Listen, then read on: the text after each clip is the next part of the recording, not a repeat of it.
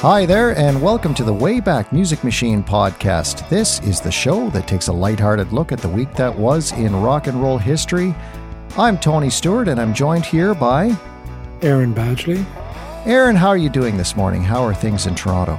Things are fine. It's a bit gloomy here, a bit overcast and windy, but otherwise pretty okay. How about you? Well, we've got the overcast, we've got the windy, and we've also got the rain, so I think I've got you beat this time. Well, you could win this one. We've got an interesting show planned for today. We're going to be talking about a few gigs that went bad, and maybe I'll toss a few personal anecdotes in there as well, because I've had my share of those, but a couple of other stories as well. So what do you say we hit the road? So Kurt Cobain of Nirvana was one who used to court controversy at times. Certainly said and did a lot of things that raised a lot of eyebrows. And he did that in 1991 on November the 28th for a BBC Top of the Pops, which, by the way, Tony, Top of the Pops was a massive show in England, right? I mean, if you made Top of the Pops, you made it. But Kurt Cobain had his own idea about when he went to sing Smells Like Teen Spirit, because he kind of drifted away, did he not? Well, he did. And one of the things about these shows, Top of the Pops and, shows in the United States like American Bandstand, is it was quite normal for the performers to be trotted out and to lip sync, because they would have the backing track on. And in fact, they would even ask the musicians sometimes to fake play, right? So that was just a normal part of the industry. But some musicians really, really didn't like having to do that, and Kurt Cobain was one of them. And he was supposed to lip sync Smells Like Teen Spirit, and he decided to protest. And how he protested, because I've seen this clip several times, as have you, but why don't you tell our audience about what Kurt decided to do that day?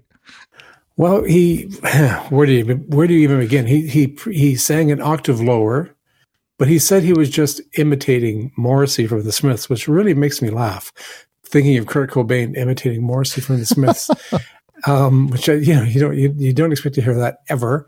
And then at one point, he looks like he's trying to eat, literally eat his microphone.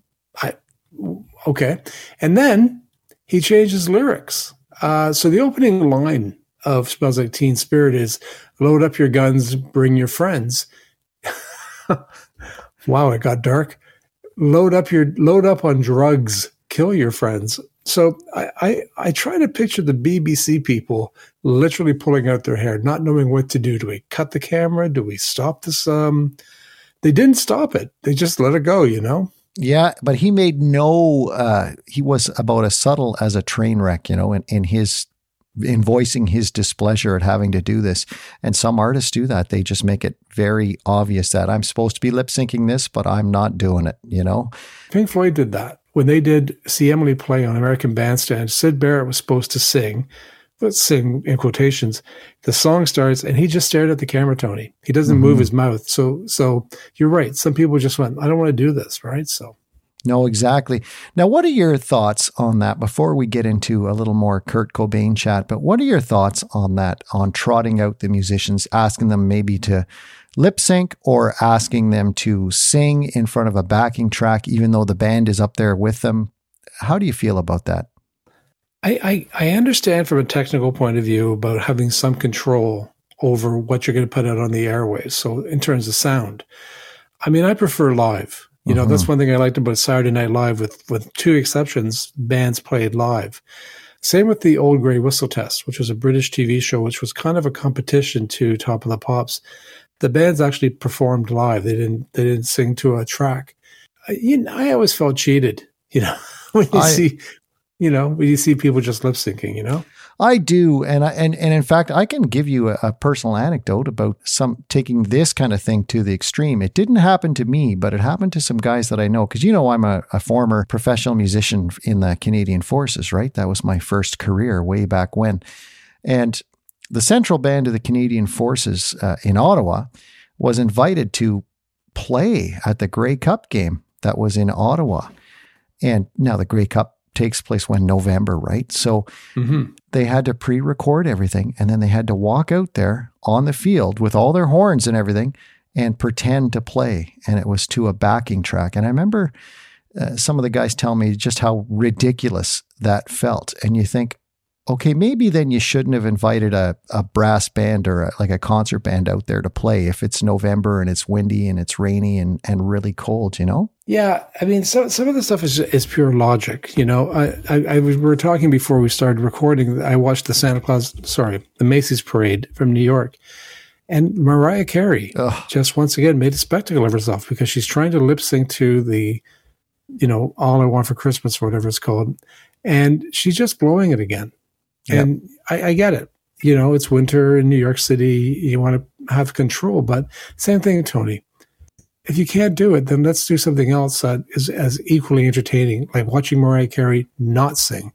I'm just going to get a drink of water. I just vomited in my own mouth a little bit because you said Mariah Carey twice. Like, I'm sorry. Even, you know, I struggle with the whole lip syncing thing. I mean, can you imagine watching Live Aid and the band's coming on lip syncing? It would have been terrible, right? Well, exactly. So it is what it is, though, and I agree. From a technical point of view, if you're producing a television show or something, quality control and streamlining, you've just got to make sure.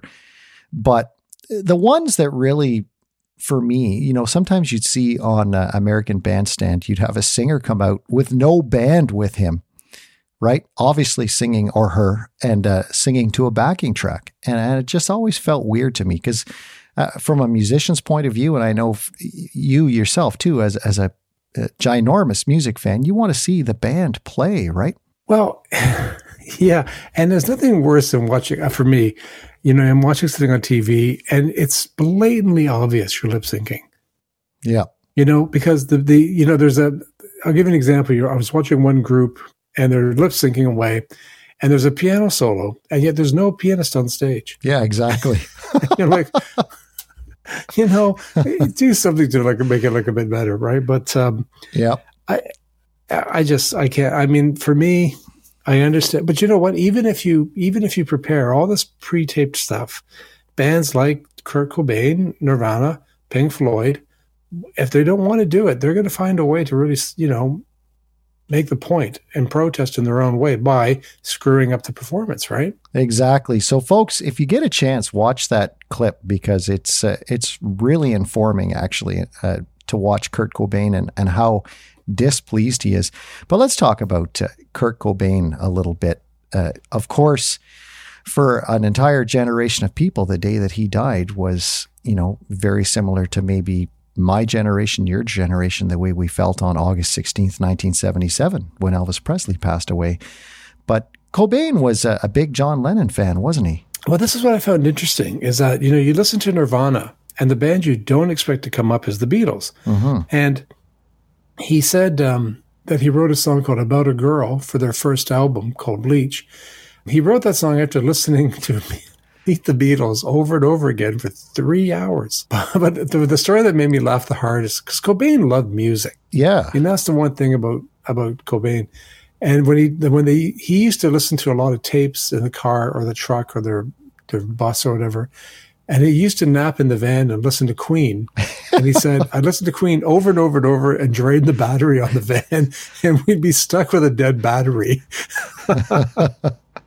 That's such a great music story, eh? I tell you, it's a Spinal Tap moment. It really is. So you picked the UK top 5 the week of November the 28th, 91. And this is a really interesting chart because I remember this vividly. Of course, you know, I was 91. Gosh, I got married in 91. So what was on the top 5? It's interesting when you look at the top. This is the UK top 5. And 3 of the 5 are greatest hits compilations. But number 5 is a film that I love. Oh, me too. Called The Commitments. Yes. I love The Commitments. Trivia. Remember the group The Corrs? Yes. Well, the lead singer of The Corrs is in The Commitments, but she doesn't sing in the film. She plays a young girl, but she doesn't actually sing. Which one, Andrea or one of the other? Andrea. Okay, yep. Yeah. So a little trivia there for you. Corrs fans, spot Andrea. And also, there's a lot of people. It's not hard, by the way. It's not hard to spot Andrea. Just saying. Sorry to interrupt. Little locker room talk there. I ain't touching that one with a barge pole. Number 4 was Paul Young, From Time to Time, the singles. I think Paul Young is one of the most gifted vocalists of all time. Oh, yeah. Yeah, he's a great singer. Yeah, he's fantastic. Number 3 is another compilation called Discography by the Pet Shop Boys, a group I loved. And on our playlist for Spotify that I put together, I put a song by the Pet Shop Boys called It Doesn't Always Snow at Christmas. Give that a listen. I know you don't know it, folks, but it's a good song. Number 2, speaking of Kurt Cobain, number 2 is Queen, Queen's Greatest Hits. And number 1, an album that was my favorite album of 91, on Enya, Shepherd Moons. Love that album. Yeah, that's a great list.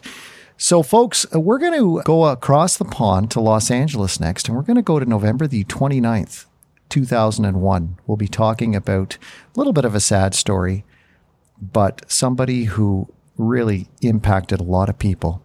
Of course, we're talking about George Harrison. So we'll be right back.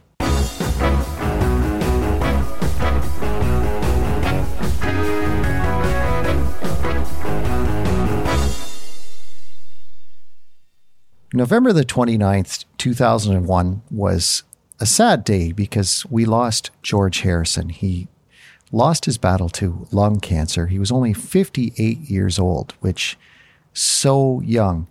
And, you know, Harrison had such a great post-Beatles career. First out of the gate, out of all the Beatles, and just what a loss that was. And you know, he really came into his own post-Beatles, didn't he? Well, he really did, but he also had a huge... Can you imagine? You're in a band with John and Paul, and they're writing, well, eternal classics, and you're coming, you know, you're trying to battle with these two mega forces. So when he came to record All Things Must Pass, it was a triple album because he had so much material that the Beatles never recorded. And so, yeah, he did come into, I mean, if you look at his accomplishments as a solo artist, I mean, he invented the Superstar Extravaganza concerts for charity with Concert for Bangladesh. Yeah. I think he introduced the whole concept of world music by bringing Indian music into North America. He introduced things like yoga, meditation into North America. And then there's his music, which, you know, but I have to say, because I don't want this to be too depressing, Tony, I want to talk about something for a second. On November 29th, the day he passed away, an album came out in England by a guy named Jools Holland. And the whole concept of the Jools Holland album was that you got different people to sing on different tracks. And one of the tracks on the album was a song by George Harrison called Horse to Water, which was the last thing Harrison ever recorded. But, you know, George Harrison had a kind of a funny sense of humor. And the publishing company, when I got the album, the CD, it said published by R.I.P. Music. So he up to the very end, he had a good little chuckle on things. Well, right? didn't it? There's that story where he talking to Ringo, and Ringo was saying he had to go somewhere, and Harrison is on his deathbed, and he just whispers to him like, "Do you want me to go with you?" Yeah, he did. Yeah, that was yeah, exactly. He's like, "Do you want me to come?" And he's like, "No, George." You just you know. And then I think the saddest story is McCartney, who spent 5 hours with George just, I think, 2 days prior, and he just sat and held hands. He said, I never held his hand in all the time we were at the Beatles. And it was, you know, it's horribly sad. I remember the day all too clearly. But let's also remember that this man produced some fine solo music, look at the classics he wrote with the Beatles, Traveling Wilburys. Yes. It's what a career this guy had, but also how he touched our lives in so many ways. I mean, can you imagine in 2022 a song like My Sweet Lord being an international, worldwide #1 single? Yeah, it's hard to believe, isn't it? Yeah, but he did it. He did it. What can I say about Harrison? I mean, and he was also a film producer. One of the funniest stories ever is that he read the script to Life of Brian by Monty Python. That's right. And Monty Python, the funding got pulled because of the context of the film, the subject. So Harrison paid to get the film made. And when they asked George Harrison, they said, why did you pay this like $8 million to get this film made? George's I just wanted to see the movie. And that was his sense of humor, right? That very dry. Because even when you go back and watch the earliest Beatles films, right, it was always Harrison. For me, it was always George Harrison's one-liners that just came out of nowhere, and would just have me in hysterics. But the other one he said during an interview was at the time when that piece of toast, and we mentioned this before, this piece of toast that he allegedly didn't finish, sold on the Sotheby's. His comment was great. He went, "I can't recall ever not finishing my toast. I really like toast." Now, see, this is how we should be celebrating Harrison, right? We're giggling away like a couple of schoolboys here, but that's exactly, I think, what George would want, right? Oh, I mean, listen, this is a guy that found humor.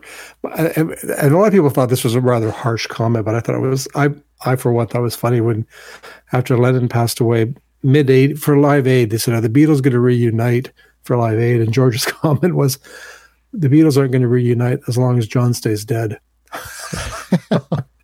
It's like, George. Oh man, he did have you're right. His one-liners are just dry and droll almost, right? But great stuff. I love Harrison. Oh, me too. And my thoughts on Harrison as well. So you picked for a chart for this story the top 5 solo albums by George Harrison in terms of sales, and of course, number 1 is no surprise. But let's go over the top 5, shall we? Number 5 is probably one of my favorite albums by him. It's called 33 1/3. Number 5 was that. It came out in 1976.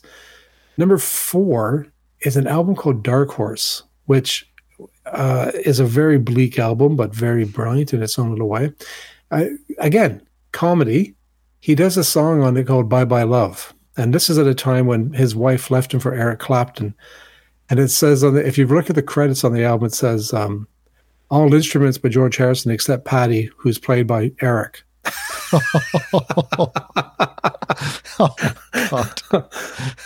Bless his heart. Number 3 is the released posthumously in 2002 called Brainwashed. Number 2, this is no surprise. This was a huge album. When such a great album. Yeah. Oh, classic album, Cloud 9 with Got My Mind Set on You, When We Was Fab. It's just a great album. I love, by the way, that When We Was Fab video is one of my favorite all-time videos. It's so great. It's so, again, the humor is there, right? Like it's funny, and Elton John makes a little appearance, and Ringo, and I mean, Ringo just hams it up, and plus Ringo's hard for doing that, right? Yeah, exactly. And number 1 is, of course, the classic All Things Must Pass, which, I mean, what can you say about that album that hasn't been said? Although, you know that Phil Collins played drums on it, right? Did he? Which tracks? Well, this is another funny story. In the 90s, when Harrison was remastering the song, he discovered that Phil played on wah wah. And so he called Phil Collins up and says, I never gave you credit for playing on the album, but I'm going to give you credit now. And he said to Collins, he goes, but I want to send you your drumming track because it's, let me know what you feel about it. So Harrison had someone go into the studio and record just the worst drumming you've ever heard. And he sent it to Phil Collins. And said, I don't know, Phil, if we can use this. Oh, that's brilliant. That is totally brilliant. Yeah, again, let's have some fun, right? So that's a little tribute to George Harrison. What can I say? I'm a Beatle guy, and these things are always hard on me. So, but yeah. Exactly.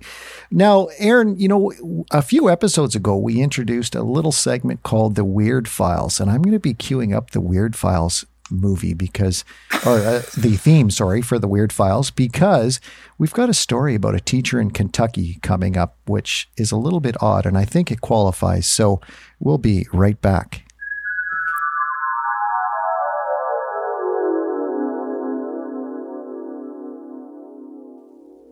So this is a bit of an odd story, and we were talking earlier. I'll share that anecdote later on since I'm now retired. But in 1987, on December 1st, a Kentucky teacher, and I could not find the name of the teacher, but a Kentucky teacher lost her appeal in the U.S. Supreme Court. So this went all the way to the Supreme Court over her getting fired for showing Pink Floyd's film The Wall to her class. So the court decided that the film was not suitable for minors with its bad language and sexual content. Now, my question is, beyond all this, who ratted her out for that? Come on, shame on you. Come on. Well, but to be fair, I don't know if you should show this film to kindergarten. No, just kidding. That's right. Okay, kids. Gather around. We're going to watch story time. Well, you know, some kid went home and said to their parents, "Oh, we saw this movie today called The Wall," and some mother with or dad with way too much time on their hands got on the phone, right? Yep. And in fact, I was sharing with you that. It used to be a rite of passage in my music class that my grade 12 students would get to watch Spinal Tap until someone ratted me out, and I was told I can't do that anymore. So, was your hand slapped?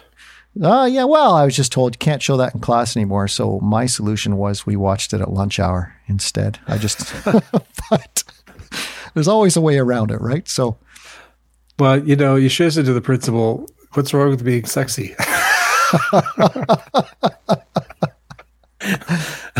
Spinal Tap line, folks. Spinal Tap line.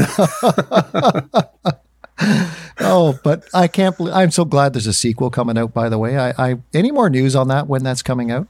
They're filming in LA, and it's supposed to be out as early as spring. So now, do you remember, I was in high school when, do you remember The Wall Part 2 was banned at my high school? You weren't allowed to play that song at dances or anything else. It was a big deal, actually. We had a jukebox in our high school. I was taken out of the jukebox. Oh, yeah. I mean, God forbid having kids think for themselves, right?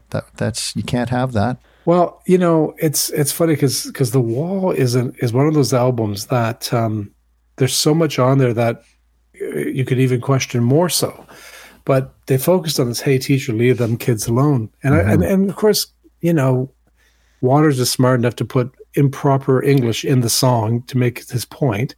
But when I saw Roger Waters here in Toronto perform that song, he brought a choir on from Regent Park to do it. It was very good. Oh, wow. Yeah, it was very cool. Well, very cool. A lot of time in these protests, right?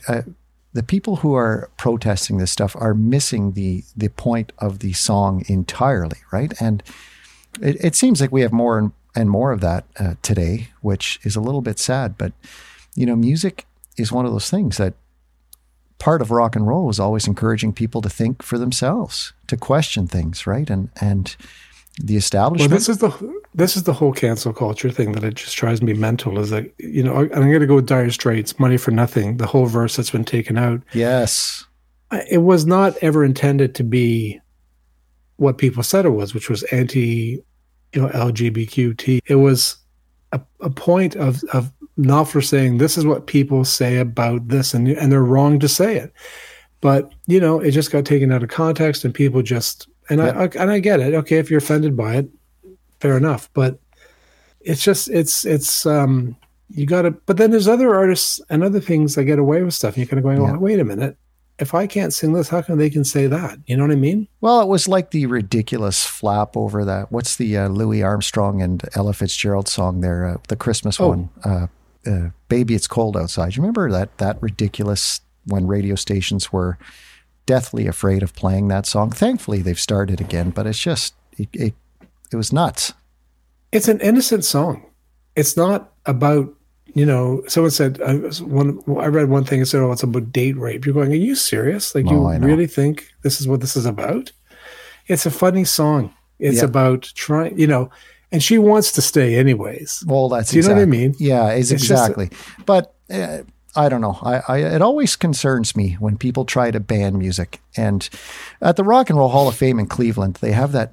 You've seen that, the big display where they've got all the quotes from parents and church groups and about rock and roll through the years. And the one that stood out for me, and I'm not a fan of his music at all. You remember Ice-T, and he did that Cop Killer song, right? Cop Killer, yeah. Yeah. And he's on that wall, and he's saying, well, if you actually listen to the song, I'm not advocating for killing police officers, but people don't take the time to listen and think critically. And, maybe that's one of the biggest problems with education is that we we don't take the time to think critically about this stuff. Well, this is it, right? Like you got to sometimes, is there a subtext or, what's the intention as opposed to seeing the word and saying, well, this is well, first of all, in my opinion, people are too easily offended these days. I'm sorry. Just it's, I'm offended by that. What are you offended by? Well, and the other argument, right, is okay, you're offended, fine, but that doesn't mean that nobody else can watch that or consume it, right? And it's the big conundrum of our times, isn't it? Oh, it's terrible. Well, and this it goes back to 79 or 80, whatever the film came out. I mean, look, I can understand a parent. I'm a parent, and there were times that certain things were shown or said, and then you kind of go, well, let's have a discussion about why you did it, as opposed to I'm going to protest it, But and did she really deserve to lose her job over it? Seriously? Yeah, it's wild too that it got taken all the way up to the Supreme Court. But anyway, that's the story. So that's a little bit odd, and I thought that qualified for a Weird Files. And you know what? Speaking of weird, Aaron, we've got a U2 story coming up after the break about just an awful gig. So what do you say we take a little breather and we'll be right back?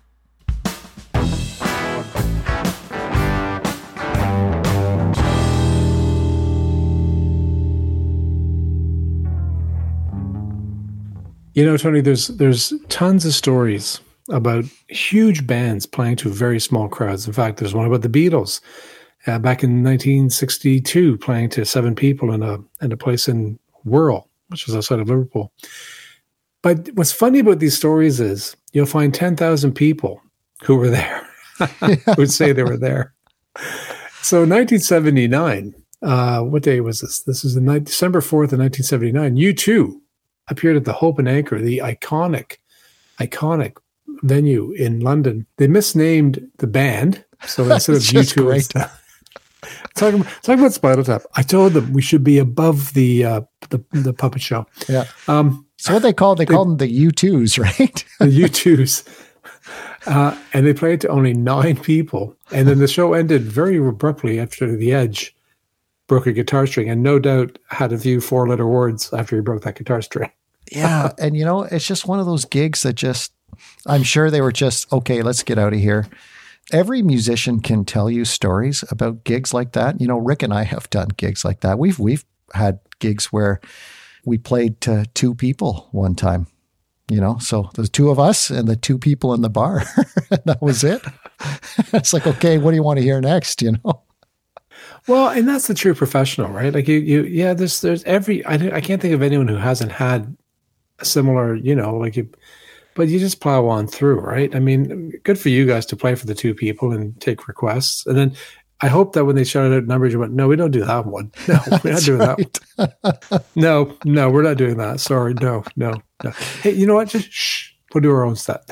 That's right. But every group has stories like that. You hear, the Rolling Stones, same thing, early on in their career had gigs like that. And it just, I can tell you one, Aaron, we were playing, oh God, I was in a group with Rick before we started doing the Somerset Combo, and it was more of a kind of a pop rock kind of group. I was playing keyboards, and Rick booked us into this place. I'm trying to remember what it was called, but he said, it's this hopping place. It's supposed to be really hopping.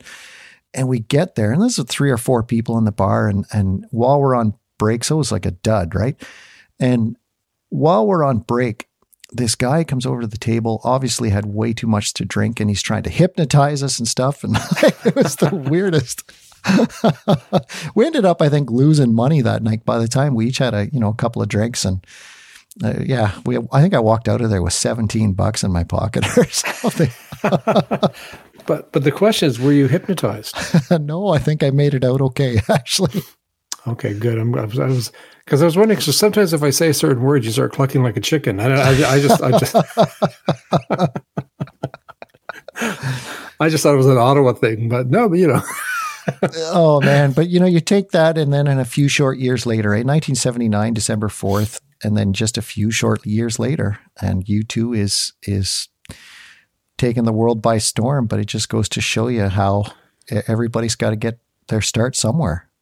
Well, the first time the Police played Toronto, they played to 6 people. And I was at a record store the other day and talking to this guy about it. And he says, thousands will come in and say, "Oh, I was at that gig, No, I don't think so. Do you have a ticket stub?" Like, I saw, there's a guy named Billy Bragg I'm a big fan of, and I have the ticket stub. Okay. And he played Larry's Hideaway, which used to be across from Maple Leaf Gardens. It burnt down. And my friend Greg and I went, and there was 11 in the audience. Mm-hmm. And he signed my album cover, and we chatted. He was he still is a lovely guy. But so I was at that show. But, people go, "Well, I was at that Billy Bragg." I was, "I don't think so. I don't remember seeing you there." That's right. And I would have seen you. But sometimes those shows can be great too. You never, because the artist will just talk a lot more with the small audience and decide to do things they might not have done if more people were there. So it can be really fascinating. But you were talking about the Police a second ago, and your chart, the Police come in at number 5, don't they? Here, you picked the top 5 UK albums from the week of December 4th, 1979. And number 5 is the Police. So why don't you lay out this chart for us? I thought I did the UK albums to kind of show that people were buying records in record stores instead of going to the U2s. Where was everyone? They were at the record store buying the Police, Reggatta de Blanc. Great album too, by the way. Oh, it is a fantastic album. Fantastic. Number 4 is another one of my favorite albums of all time. The Jams. No, I wrote Jams. It should be The Jam. Setting Suns.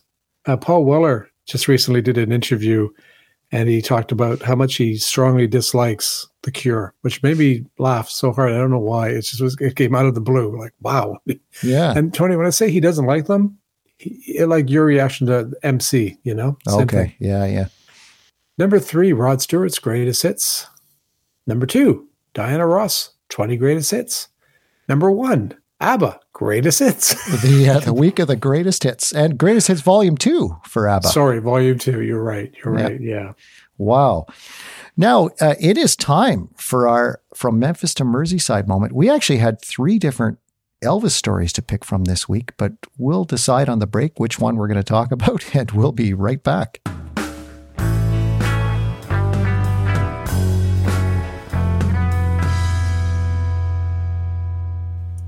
So we've decided we're going to touch on all 3 of these Elvis stories very briefly for you. So November the 28th, 1960, Elvis Presley, he's back from Germany at this point. Elvis Presley started a 6-week run at number 1 on the US singles chart with Are You Lonesome Tonight? That was amazing, isn't it? His 3rd US number 1 of 1960. And he always includes a spoken passage in that, but there's a spoken passage in there loosely based on Shakespeare. Any thoughts on that, Aaron, on that story? Well, I very quickly want to say that in the playlist I put together, I put a live recording of Elvis doing the song where he cannot stop laughing during the spoken word. He always screwed that up, and that happened quite frequently. A lot of concerts, he would just lose it in the middle of Are You Lonesome Tonight? And when he starts laughing, it's hilarious. Oh, it's so funny. And I mean, you haven't lived to hear Elvis talk about the Fuzzy Wuzzy Bears. So it's one of the funniest things you'll ever hear, folks. So just check that out. Give it a listen. Okay. Give it a listen. Second story, we're going to backtrack to December 3rd, 1955, and it's his first release on RCA Victor Records was announced. So the first 2 songs they were going to release were Mystery Train and a great title, I Forgot to Remember to Forget. Both of those had been purchased from Sam Phillips at Sun Records. And I love, what did they say about Elvis here, Aaron, in the press release, which is a great quote. I know. The most talked about personality in recorded music in the last 10 years. Yeah, so that's story number 2. Who was the most talked about 10 years prior, I wonder? Probably Frankie, Frank Sinatra, maybe? Frankie, yeah. Must have been. Okay, and we'll go to the third one, and this is the biggie. December 4th, 1956. The $1 Million Quartet, that was the name given to them by the press right afterwards, but it was an impromptu jam session taking place at Sun Studios in Memphis. Elvis, by that point, he had already been moved over to RCA, but he had stopped by Sun Studios and he saw that Jerry Lee Lewis and Carl Perkins and Johnny Cash were there, and Elvis joined them. And Sam Phillips decided to get the tape rolling and capture a lot of this. And it earned the nickname the $1 Million Quartet. And they just had a great time. And we've talked about this in the show before, that, you know, that for a lot of the session, Elvis is actually at the piano, even though Jerry Lee Lewis is in the room. So what can you say about the $1 Million Quartet? Just amazing. Well, thank goodness someone had the hindsight, the foresight to record it, because someone actually did record it. Not the greatest quality recording, but it's recorded. And, you know, in the 80s, they tried to recreate the $1 Million Quartet. And because Elvis was gone, they brought in Roy Orbison. So it's Roy Orbison, Jerry Lee Lewis, Johnny Cash, and Carl Perkins. Not quite the same, not a great album, but, you know, it was God bless him for trying. But there was something mad. See, when you try to do something, it doesn't come off as well as when things just happen. And that just happened. Like, That's All Right, Mama, right? Same thing. Well, exactly. There's 4 guys who are just music lovers, talking music and singing. And a lot of the clips from this $1 Million Quartet recording session are just 30 seconds, right? They sing a verse of something and then they can't remember the rest of the words, let's say, or they're just noodling around. It's so great. Yeah, when you listen to it, you feel like you're eavesdropping on just some people hanging out. You expect, this is what you'd hear at a party in my days when they had a piano on the, you know, I'm sure you'd be the guy at the piano and you would just be, hey, Tony, do this little song. You do a little bit of it to move on to something else, right? Well, that's right. And you know what, Aaron, we're at the end of the show here. I got to say, this has been one of my favorite shows for a long, long time. Boy, we laughed a lot today, didn't we? Oh, we did. We did, especially at a time when we were talking about something very sad, but we still had some good laughs. Yeah, and I thought, you know, we got a little philosophical today. So great show, my friend. The music today, of course, provided as always by Rick Denis, and thank you, Rick, for that. This has been an M2M production recorded here at the Bunker Studio in Perth. And of course, the Bunker is my basement studio at home, but I love calling it the Bunker because it's an old century home. So folks, the biggest thing you can do if you enjoy the show, just encourage other people to listen, share our posts, or tell a friend and say, hey, listen to the show, you might like it. Also, you can listen to the show on the radio as well, and radio listeners, you get a special bonus at the end of the show, the post-podcast show. But every week, Aaron puts out a Spotify playlist that you can listen to if you're one of our podcast listeners. So thanks for joining us today. Thanks for letting us into your headphones. And Aaron, if the man is getting you down, what should you do? Just keep rocking. That's basically it. See you next time, folks.